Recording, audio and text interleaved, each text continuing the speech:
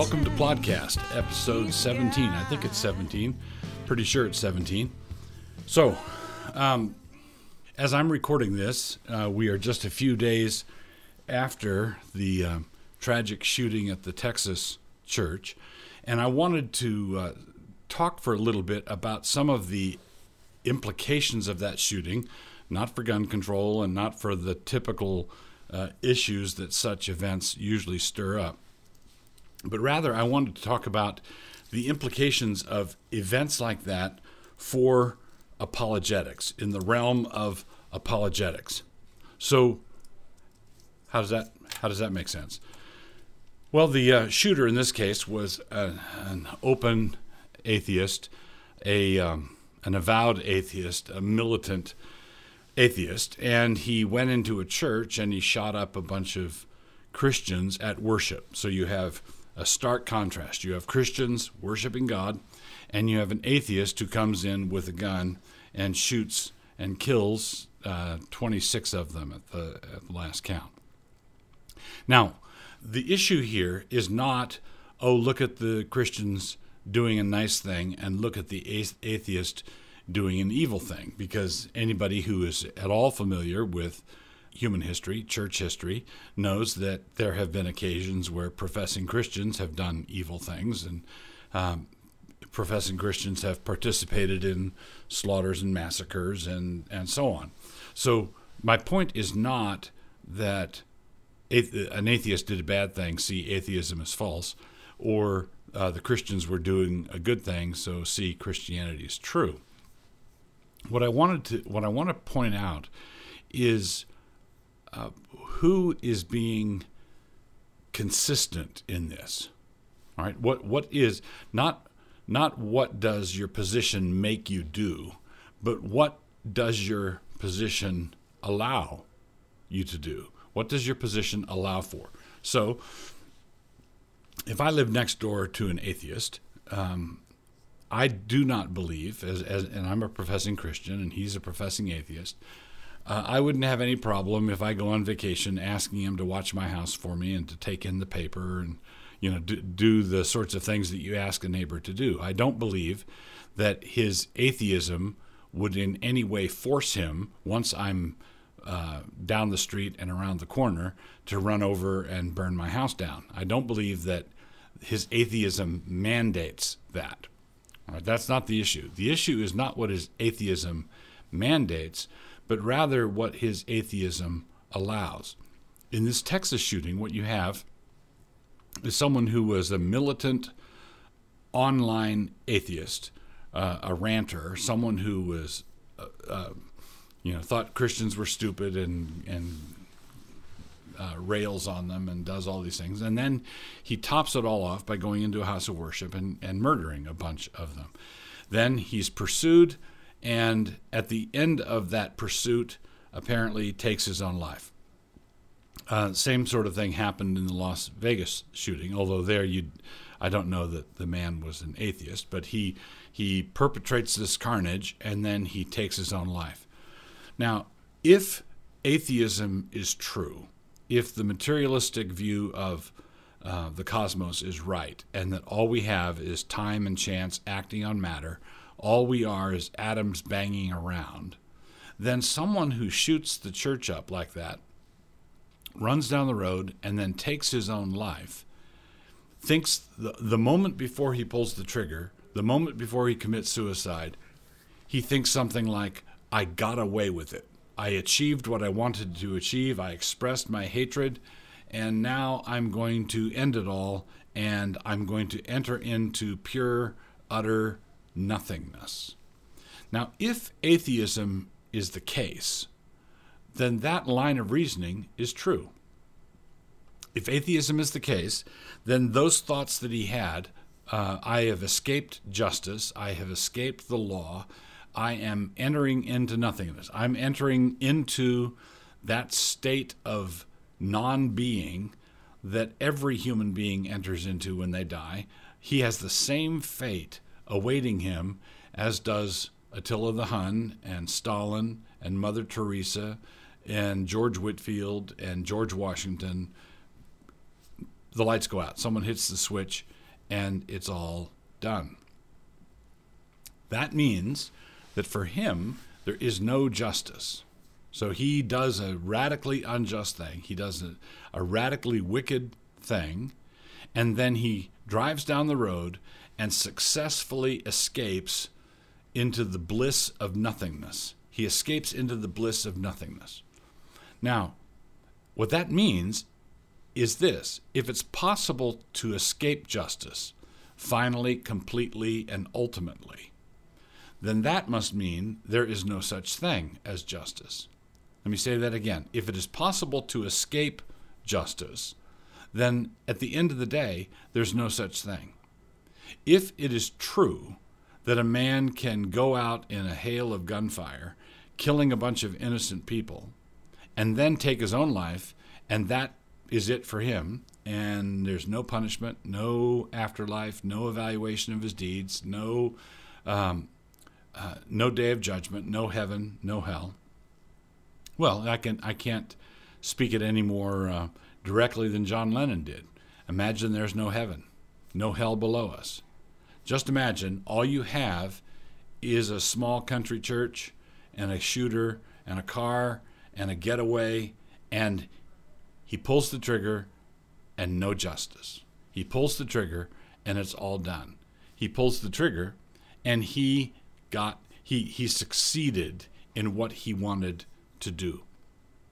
So what are the implications? The implications are that there is no justice, that justice is a farce. So basically you can't have someone escape from justice at the end and not have corrosive effects of that getaway work their way back upstream. And that means that there's no such thing as evil. If you can perpetrate gross evil and then get away with it, then that must mean that there's no such thing as gross evil. That must mean that there's no such thing. Now, again, the issue is not, this is an important thing to emphasize. I am not saying that atheism is false because atheists do bad things. Because if that line of reasoning were true, then we'd have to say Christianity is false if you find a certain number of Christians doing bad things. The point is that when Christians do bad things, they are being radically inconsistent with what they profess to believe. In other words, a Christian who is guilty of great wickedness, Dostoevsky's Grand Inquisitor, someone who is operating that way, he is fundamentally at odds with the faith, with the worldview, with the religion, with the theology that he professes. But the atheist who is doing this is not radically inconsistent with anything. He's not contradicting anything. What tenet of atheism did this atheist violate? Well, you might answer, well, there are atheists that don't do those things, that don't do these wicked acts. Sure, suit yourself. If you're an atheist, you can decide to get along with your neighbors. If you're an atheist, you can decide to shoot them all. If you're an atheist, you can decide whatever you want, and none of it is inconsistent. What holy book do the atheists have that would reveal that this atheist who shot these people and then took his own life did anything wrong? There's nothing wrong with what he did, given his premises, given his assumptions. There is nothing whatever wrong with what he did. The Christianized atheist, let us say, the civilized atheist, the moderately respectable atheist, is wanting to live in accordance with Christian convictions, with Christian standards, and say, "See, I can do this and be an atheist." Well, certainly you can. We just watched you do it. It reminds me of Mark Twain's joke, where he was asked one time if he believed in infant baptism. He said, "Believe in it? Why, I've seen it done." So, do I believe that atheists can be moral? Well, yeah, I've seen it done. Do I believe that atheists can obey the law and be decent, law-abiding citizens? Yeah, I've seen it done. But I've also seen the opposite done, and there is nothing additionally inconsistent with someone who goes out in a blaze of gunfire than with someone who just lives a modest, quiet, respectable life. So that's the Texas shooting and how it relates to atheism. This man who did it was an atheist, and the problem was not the problem was not that his atheism made him do it. The problem was that his atheism did not prohibit him doing it.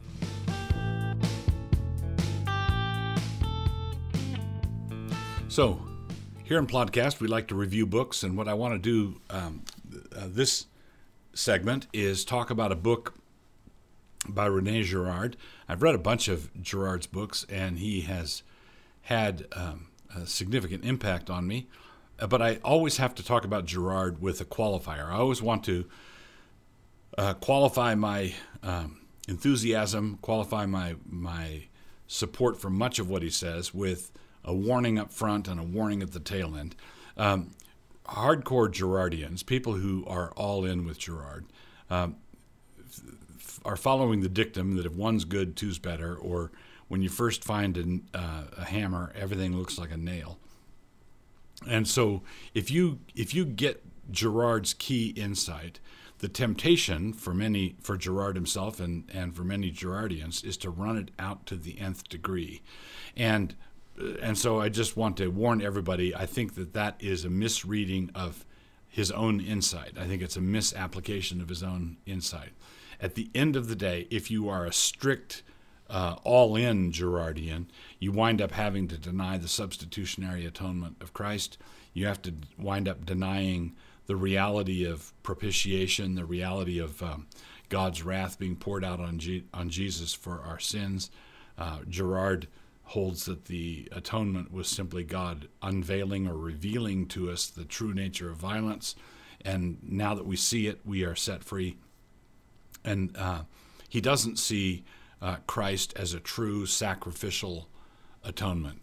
I also think that Gerardian insights taken to the nth degree will land you in various forms of radical pacifism and so forth. And I think that that's just a misapplication of what I think is a robust insight and a very helpful insight if you keep it within biblical bounds, if you keep it constrained by the revelation of Scripture.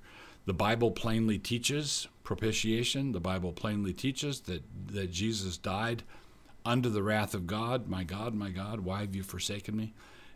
God made him who knew no sin to be sin for us, so that in him we might become the righteousness of God. So the substitutionary atonement is axiomatic for me. The lawfulness of warfare is axiomatic for me. There are times when men must be executed. There are times that evil men must be killed in warfare. It's not always scapegoating. It's not always some sort of wicked misdirection. That said, I want to talk about a particular book by Gerard that I thought was helpful, and that was his book on Job. So Job, the subtitle is Victim of His People. Job, Victim of His People, is filled with all kinds of radical insights. So I want to begin by pointing a few things out about it. There's some things about this book that I don't like in his treatment of the prologue of Job, and so I'm not signing off on everything. But here's the basic setup that I found very helpful. In the Old Testament, we find that the second king of Edom was a man named Jobab, which I think is a variation on Job's name. I think that Job, at the very least, we're told in the book of Job that he was a very wealthy man among his people. He lived in the land of Uz.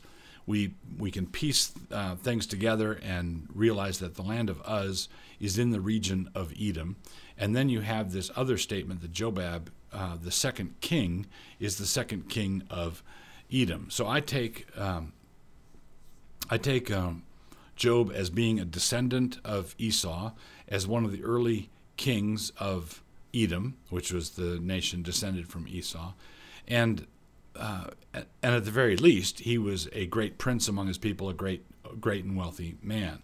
What that means is that when Job was ruined, that it was not a matter of one individual having a bad year in the stock market.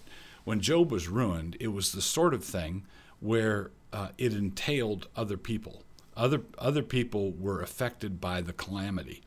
And if you've read much of Gerard, and if you've applied his insights to ancient history, you know that, for example, something goes radically, terribly wrong, as it did in Thebes, and so Oedipus, the ruler, is confronted with his responsibility for it.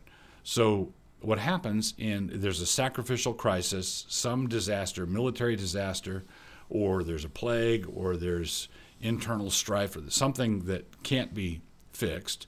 And so the soothsayer or the prophet or somebody comes in and says, Oedipus, the problem here is that you killed your father and you married your mother.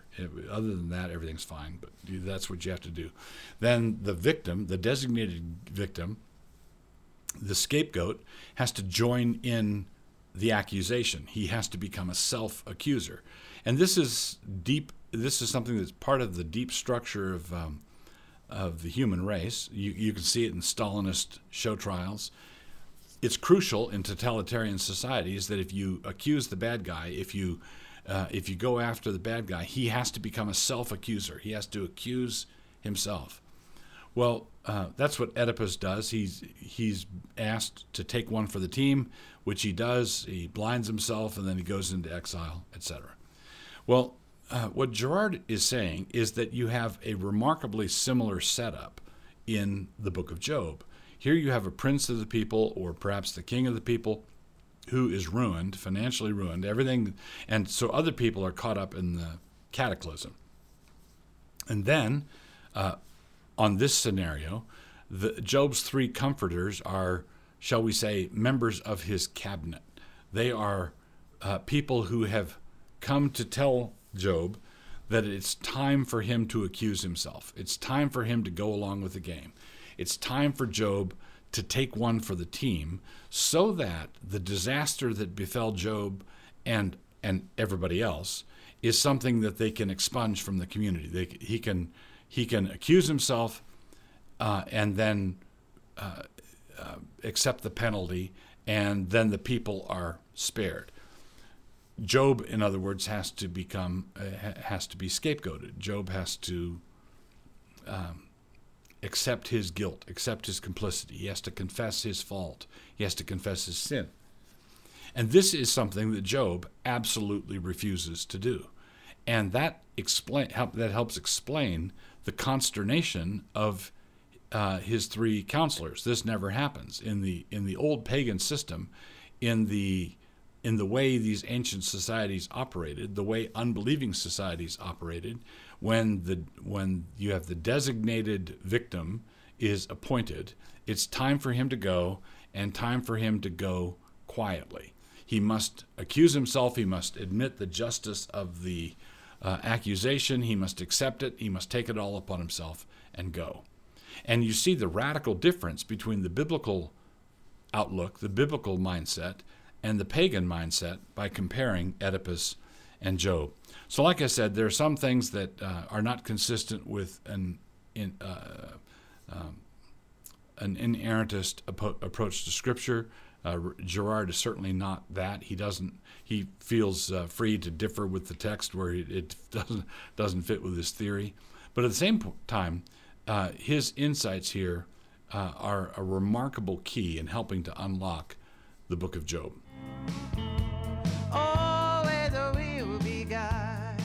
All right, so one of the things we do here on podcast is we are working through all the different words in the New Testament describing various sins or sinful conditions. And we come now to Hairetikos. Hairetikos, which is the word for heretic. We get the word heretic from this word. And so it's obviously related to our earlier discussion of heresis or heresy. So heresy is one thing, a heretic is another.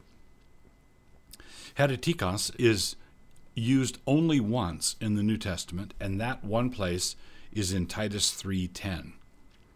Now, in that place, we are told that a man who is a heretic should be rejected after 2 admonitions or warnings. Now, the natural question here is whether the word heretic refers to a false teacher or to a sectarian. Remember when we were talking about heresy, the early use of the word simply meant faction or party. So the Pharisees were a heresy, not saying their doctrine was false, but they were a faction. They were a group or a party. By the 2nd century A.D., heresy took on its modern understanding, where not only did you have a faction off by itself, but you had some distinctively false teaching that helped keep that faction off to itself. So, and in the New Testament, you have both senses operating. So in Titus 3:10, we're told that a man who's a heretic should be rejected after 2 admonitions or warnings. So is he being rejected as a purveyor of false teaching, a heretic in the modern sense, or is he simply combative and polemical and a sectarian, someone who separates himself because he applies orthodoxy a little bit too strictly, let's say? So it would appear from the context in Titus that it has to be a false teacher, even though he is clearly divisive in his attitude as well. You can see that in the previous verse. In verse 9, he is divisive in his attitude, but it has to involve false teaching. The reason it has to involve false teaching is that a sectarian would have already left. You wouldn't have to reject him. Sectarians leave. That's what they do. You don't have to reject the sectarian because he's already down the road. But the person who's still within the congregation, trying to get a following, must be rejected. In other words, the Hairetikos here, who is to be rejected, is still in your body, he's still in your congregation, and he's still recruiting. Well, he can't be recruiting people to separation because he's not separated. He can't be recruiting to a division. He can be recruiting for an attitudinal division, but everybody is still right there. So if Paul says the person who's still within the congregation trying to get a following has to be rejected, we are to understand that a heretic subverts because he is subverted, verse 11, and his theological errors are expressly called sin. He obviously knows better because Paul adds that he is self-condemned. So what this person is doing is something that he understands in his own heart of hearts, what he's up to, what he's doing. He likes to pretend that that's not what he's doing, but it is.